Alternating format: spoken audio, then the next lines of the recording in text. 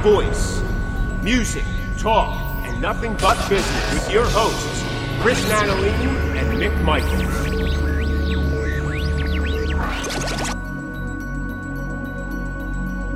Hello everyone and welcome to the Cosmick Voice. This is Minicast 8. I am here with my co-host, Chris Nanolini. Yo! And I am Mick Michaels. If you're looking how to go about booking stuff, I've had this question asked to me multiple. How did you do it? And how did you do it? There's no magic solution to it. There's no one way to do it. If you've booked a show in your local town, you could book a show overseas. It just may take a little longer. You throw as many at the wall as you can. And like we talked about in other episodes, you have to present yourself in a way that seems enticing, that these people go, yeah, I want to have this band here. You know, I want to have them. I want to have them perform. And you be polite, and you're going to get no's. All it takes is one. You score the first one, the rest of them you start building. Because once somebody takes a chance on you, somebody else will go, oh, well, they're only playing. Yeah, well, we can bring them in. Why not? You know? Yeah, they're already here. They're already here. Why they're not? In the country, you know? they're in the area. Yep. That's how it happens. You're going to have people, you know, I mean, there's always the naysayers. Listen, in every industry, there's naysayers. It's just the way it goes, right? There's even naysayers within the industry, you know, people that are doing it themselves and will say, no, you can't do that. You can't do that. Listen, you can do anything you put your mind to it, and you can do it however you want to do it. Is everything going to be, you know, the Kiss End of the Road tour? No. I mean, but is that what you're looking to do, right? It depends on what you're looking to do. Right. If you're looking to get your feet wet, you know what I mean, get it rolling, have that on your resume, well, man, you can do it. And more power to you, because it really is an exciting thing. Not every band gets to do it. Every band should do it. They should have that opportunity, you know, get that music out there, have that experience. I'm a firm believer, man. If you're going to do it, you just do it. What's the worst thing that can happen? Nothing. I mean, it not happen. That's the worst thing that can happen. And at that point, you never did it, so it doesn't matter if it, you know what I mean? Like, you're not losing much except for, you know, a little time and energy. Exactly. So here, I'll give you an example. The first time doing the Europe tour, it took me 10 months to put it together. And that's with the learning curve, right? It's making the connections and all. What I realized midway through is that European bookers don't want to make too early of a commitment. They don't mind booking a couple weeks before. That's what I learned. I also learned that there are specific times you definitely don't want to travel, say Germany, Belgium, the Netherlands, those type of areas, upper part of Italy, Poland, simply because from June to August, ain't nobody around. Right. They're on vacation, they're holiday, they're traveling the world, or they're at the other side of the country during festival time. Yeah, so, exactly. So some venues aren't open, or they're in small capacity, not really booking anybody but local because they know they're not going to have the numbers. You have to find the time that works best for you. Now, again, if that time is that time, you make it work. I did an August tour in Europe. I made it work. I did 10 days. It was very successful. There was a lot of things I had to jump through because it was festival season. There was places that I couldn't get into that I wanted to, unfortunately, because the venues were not open during that time. Right. But the dates were already scheduled. I was in. I did whatever I had to do to make it work out, and I'm still very excited when I think about, you know, what we were able to accomplish in such a short time. When I did the UK tour, I did it in 3 months. And I did it after being told I'd never be able to do it in 3 months. Right. You know what I mean? They said, I had some bigger wigs tell me it's never going to be able to happen. You can't do it. I said, well, if I'm going to go down, I'm going to go down fighting in a blaze of glory. Where you at, John? Cue the guitar. Richie, where are you, buddy? Come back. Anyway. And it's true. And you know, if I could be a little sentimental here, like that was the one thing, I was so proud of you guys that, you know, because you guys were being told you couldn't do it in 3 months. And you guys left as the world was shutting down. You guys, everybody, because I remember when you guys posted on Facebook, everybody's like, are they really going overseas? I'm like, hell yeah, they are, as they should be. That's right. And, you know, and you guys were able to do a couple dates. But I think the big thing out of that was when people were actually telling you it wouldn't do it. And you guys did it, man. And that's killer. I love that story. We really put our nose to the grindstone there, and we wanted to make it happen. Because, again, it wasn't necessarily about proving people wrong, though sometimes that could be a fuel. It was something that we felt strongly that we wanted to do it. And it had been something that we had talked about most of the year in 2019, as we were doing, it's like, man, we should, this is something we should do, something we should do. And if the band feels strongly about it and everyone's on the same page, you can't, it's like the stars aligned, right? Because how many times in a band are people at odds? No, I don't want that. I don't want this. We should do this. Yeah. We should, There's not many times everybody's on the same page. Yeah. And so it was one of those things. And again, when we were putting this together, we really had no idea about that any of this was going to happen. And no, of course not. And when we, that Thursday night or Wednesday night, before whatever it was, and, they said, well, there's a travel ban, but not UK. There was like a giant sigh of relief and a cheer, and we're like, we're going. And, and that's what we did. And then, just 4 days later, we're going home. So, but we did it. We had fish and chips, and we enjoyed it. Exactly. Exactly. But it was a learning experience, and we made the most of it. And so this is another thing. When you're there, make the most of it. Expand your contacts. Be as professional as you can. Have them want you to come back, right? Give them a reason. Why should they pick your band over some other band to come back, right? So make that part of your tour package, that you're giving them impeccable service, impeccable manners, whatever you want to call it. You can't go there and become a nightmare and be an embarrassment to the band, to your country, or to whatever, right? Because that just puts a mark, not maybe on you, but on future bands as well. I mean, that's not your job. And I realize some people go, well, what's the difference? It's not my problem, you know what I mean? Once I'm going, it really is. How you conduct yourself, it's just like anything else. We've talked about this before. This is a business. This is your employment. And you can look at it any way you want. Oh, it's a hobby. This is a bucket list. This is something I'm just, I do because my buddies are going. Listen, if you're doing it, this is some type of an employment. Whether you're being paid in cash, or you're being paid in enjoyment, if you're being paid in, you fill in the blanks. Right. Whatever. That's an exchange of something. And it should be treated with the highest respect because, again, like I said earlier, not every band gets to do it. This is a personal, true story. I only told this to the guys in the band. We fly into Germany. We flew in midway to the country, right? Frankfurter, or I don't know. Frankfurt. Yeah, Frankfurt. That's it, Frankfurt. I'm thinking of hot dogs. We fly in, right? But our first show is in Belgium, an hour outside of France. That means we have to go from Frankfurt all the way across the entire country to basically the coastal line. It's a mad dash, right? Because there was a slight delay. Then we had to pick up cymbals at some DHL thing, which was actually, it was a corner store, like a food market. Mm-hmm. And we must have run around the block 3 or 4 times because the sign was about as big as you put your thumb to thumb and your index finger to index finger, said DHL deliveries here. I couldn't see it if it ran over me. But we finally found, thank God Mad T is the youngest one. His eyes are still good. I see it. Okay, so we get it, and we're mad. And then we run into a storm. Anyway, we're there. Rain's pouring. We go to the club. It's not exactly what we expected, but we're making the best of it. It was kind of like playing in an old basement. And I'm up on stage. We're hitting the first couple chords, and I go, man, this is just like playing at home. And I literally said this in my head as we're playing. I felt my body start to slump, and then all of a sudden I said to myself, wait a minute, yeah, this is just like playing at home, but in Belgium. Right. And all of a sudden I got up and I'm like, man, I don't care where I'm at this point. I'm in Belgium. And and by that time we were traveling for a little more than a day and a half with no sleep. Right. And you ever try sleeping on a plane? Oh, yep. Yeah. Yep. It's like trying to sleep. It's like trying to sleep with John Candy and Planes, Trains, and Automobiles. It ain't happening, man. It ain't happening. So it's the worst. You're kind of like groggy, and you see your bass player roaming the plane.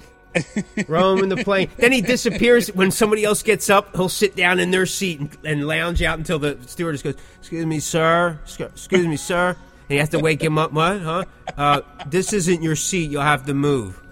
Oh, all right. I didn't know. He didn't know. Growing up, he didn't know. It's not first class, James. That definitely wasn't in our itinerary. You're lucky you get meals. So anyway, But yeah, it's that kind of thing. So you want to treat it with a certain amount of respect, and there is this excitement to it, and that mindset definitely helps your interactions, both with yourself, your band, and the people that you're going to meet, because you're going to meet a lot of cool people, and they don't know that you're just a local guy outside of Philadelphia, right? Yep. It doesn't make a difference. They're equating you to whatever they feel is a certain status. You have to respect that. You really do. You shouldn't make fun of it. You shouldn't joke about it. There's a certain amount of trust. They came to see you. We played Hanover, and there was groups of people, and this was a shock to us. Honestly, this was a shock to us. There were groups of people that came out to see us specifically, and we were sitting there going, "Oh man, this is amazing." I mean, listen. We were under no delusion of grandeur that we were going to go there and come back Judas Priest. It just we were doing this as I can't think of the word, but we were doing it as a way for us to show respect to the music that's been so good to us over the years. Like, this is where we wanted to go with this years ago, and for whatever reason it didn't work. So this was our opportunity to bring that music to where we wanted it to be. So when we found out that there was people there to see us, we were like, wow, it's just mind-boggling. Again, you're in Hanover, Germany, so it's not like being at home. It's way different, It's way sure. Different, man. I mean, the gig is a gig, right? I mean, if you close your eyes, it's the same thing. It all depends on how you look at it, which actually started changing our views of shows at home, right? Absolutely, it does. And you put some perspective into things. You start realizing, and we talked about this in other episodes, that you don't have to take every gig.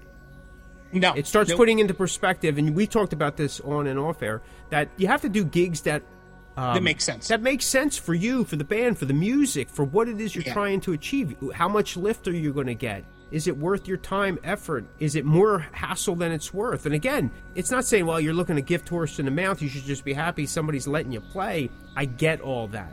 But at some point, if you're going to have a strategy to what you do, you have to apply certain mindsets. That starts to play out in how you present your band, and then how people perceive your band. Yep, it's true. There really is a huge difference in a band that has traveled, whether they've only traveled within the United States, they've done parts of Canada or Mexico, or they have gone overseas. That band has changed forever because they're looking at things differently. They've experienced it on a much bigger plate. They realize that the sea is much bigger and they're just one little fish in it, and how much more of an impact you need to make. And then it makes everything that you do that follows that better, because you just raise the bar for yourself. You just raise the bar for yourself. And I think that's a fantastic idea if you feel that you're maybe not achieving certain things that you would want to achieve, And you have to be able to appreciate them. I know we're slightly on a different tangent here about what that traveling is like, but it does make a difference. It really does. I'll tell you, when we played the Whiskey last year, I really feel that we were able to enjoy it on a much different mental and spiritual level than we would have if we did not experience traveling overseas. You are listening to The Cosmick Voice with your hosts, Chris Natalini and Mick Michaels. I mean, listen, we had some problems while we were over there. We ran into several problems. I feel that if we were anything but what we were, and we caused a problem, or we had these egos, I need this, I need that, I don't think we would have gotten the same treatment. Yeah, right? I agree. So I agree. I'm a firm believer in that. Like, right, what goes around comes around type of thing. And it's best to play it nice, especially for safety's sake, but it does come back to you. That's, again, like I said, not everything goes right, but you want to try to make as many things go right as you can. Yeah. Yeah, and, some things are uncontrollable, but, it is what it is. There really isn't anything better, like you were saying, when you guys are overseas, like, there's nothing better that someone says to you, listen, like, I traveled all this way just to see you guys. We've had the pleasure of being on a couple festivals, and when we played Germany last year, we had a guy come from Holland, and he was like, listen, I came just to see you guys. There's 10 other bands on the bill, and awesome. you know, Yeah. just for someone to come that far and just to see us for 45 minutes, whatever it was, like, that's amazing, man. It just makes you go, man, like all the crap and stuff that we took to get here, right? Like someone's coming all this way just to see us. It's amazing. It's amazing. And same thing, like, and we talked about this in another episode, nothing is better for a band than seeing somebody you've seen at another show. Like, yes. You know, I mean, you may not have catched their name, but hey, you know, and you recognize their face, they come up, they talk to you. We had that in Germany as well. We had a guy, he was out to 3 of our shows. It was pretty awesome. You know what I mean? Yeah. I was like, whoa, you know, again, I mean, how do you relay the feeling of that? It's amazing. Can't. You have to experience it yourself. Experience it. You really can't. Yeah. Like when you realize that you're not home, you're someplace else in a different time zone, and you know, different million world, miles away, completely different culture, and you're like, it's just amazing. It really is, and I would recommend it. If you can do it, you do it. I mean, we can have another episode on how you go about doing stuff like that, but if you booked a show here in your local town in the States, if you've done an East Coast or West Coast tour, Midwest, whatever it is, you can do that as well. Don't expect to have it in a week. You got to allot yourself some time. When I did my first West Coast tour, it took about 10 months as well to get that together. Again, because of that magnitude, even here in the States, what I wanted to achieve, I needed enough time to make sense of it all, to make sure that I was picking the right stuff to do, right? I mean, I've done New England tours, and sometimes you can get those together, but still, you're talking a couple-month lead time. I mean, because you want promo time, you have to give yourself promo time. Have to give yourself promo time, yeah. Yeah, because especially unless you've been there or have a hit song or, you know, you were part of a bigger group at one time that was there, nobody knows who you are. Right? So you need some of that lead time. Just because it's your tour doesn't mean you have to be the headliner. Right? And I'm a firm believer in that, man. I'd rather open up. It's less stress. You get to enjoy a little bit more. Now, we've done a mixture when we were overseas, even when we did the UK, and even when we do shows here in the States, we do a mixture of it. You got to test the waters, right? Again, no delusions. Now, you guys are different, right? I mean, because like we talked about, you guys have a name. You know, you're running a legacy there. Headlining makes sense, right? Yes. For us, definitely. It depends on where we're at, right? It really does depend on where we're at. But for the most part, I enjoy being a support band. I really do. It's kind of like, here's that idea of, you want to be an underdog? That's okay. You want to have that Rocky Balboa type of underdog thing? Right. So you hit them hard, you hit them fast, you leave them hanging, and that's it. You know what I mean? And then you get to enjoy the rest of the night, and you know, maybe make some connections with people. You make something at the merch table, whatever it is. You make some fans. I like that. That's me. You know what I mean? I don't have to feed my ego to be a headliner. Everybody, I'm the headliner. Okay. You go on later. I'm usually at the headline slot. I'm already starting to fall asleep. You know what I mean? I'm at that age. But you know what? Like, headlining is way different now than it was back when we were up and coming. Like, you know, like you literally, like you just said, headliner now is you're going on late. Like back in the day, when we were up and coming, like that headliner was the slot to have. Nowadays, a headliner or last band goes on super late after, 7 or 8 bands. Right, yeah. I mean, I don't remember any more than 3 bands back in the day. That is absolutely true. Right. Yep. There was the opening band, which actually was a coveted slot. Like, especially if you were opening for someone of local stature, regional stature. Then there was that, 9, 9:30, 10 o'clock prime slot. And then the closing band. And the closing band was usually a newer band that had to make their bones. Yeah. They wanted that because they were working out their stage show. They were working out the kinks in their set, all that kind of stuff. Like, everything had a purpose. But there were still people there because it was early enough. Different time, different time, I mean, it was a show, right? There were mini shows. And that's what made our area, I know. I mean, a lot of areas, L.A. and New York. But down here in, Philly and Jersey, that was some of the hot stuff, man. That was... Yeah, 100%. Some of your favorite bands of the time were local and regional bands. Yeah. You know, some of them did go on to bigger things, and some of them they didn't, but they were still favorite bands. One of my favorite bands here was World War III. Yeah. You know, to this day, I still listen to them. I love their stuff. I love it. Yeah. I got my harmonics from Sledge. You know what I mean? So, anyway. Again, in our area, like in the early 80s, early to mid 80s, the Dead End Kids were gigantic here. Yeah, yep. You know? I mean, and so many bands took a cue from them. So many Philly bands, you know? It's amazing. But yeah, man, that opportunity, if you can do it, I'd say you do it. It's not an easy task to tackle, but I'm telling you, at the end, you feel real good about it. Thank you for tuning in to another episode of The Cosmic Voice. If you would like any more information about us, head over to thecosmicview.com and click on the Cosmic Voice link. Of course, you can always head over to our Facebook page, and there you could submit a question to us that Mick and I will answer on a future episode. Plus, make sure you head over to that place you get all your podcast needs and hit that subscription button so you never miss an episode of The Cosmic Voice. We are currently on sites such as Stitcher, Spotify, iHeartRadio, Anchor, Apple Podcast, and Google Podcast, plus many more. Thank you so much for tuning in. We will see you next week. You're listening to The Cosmic Voice.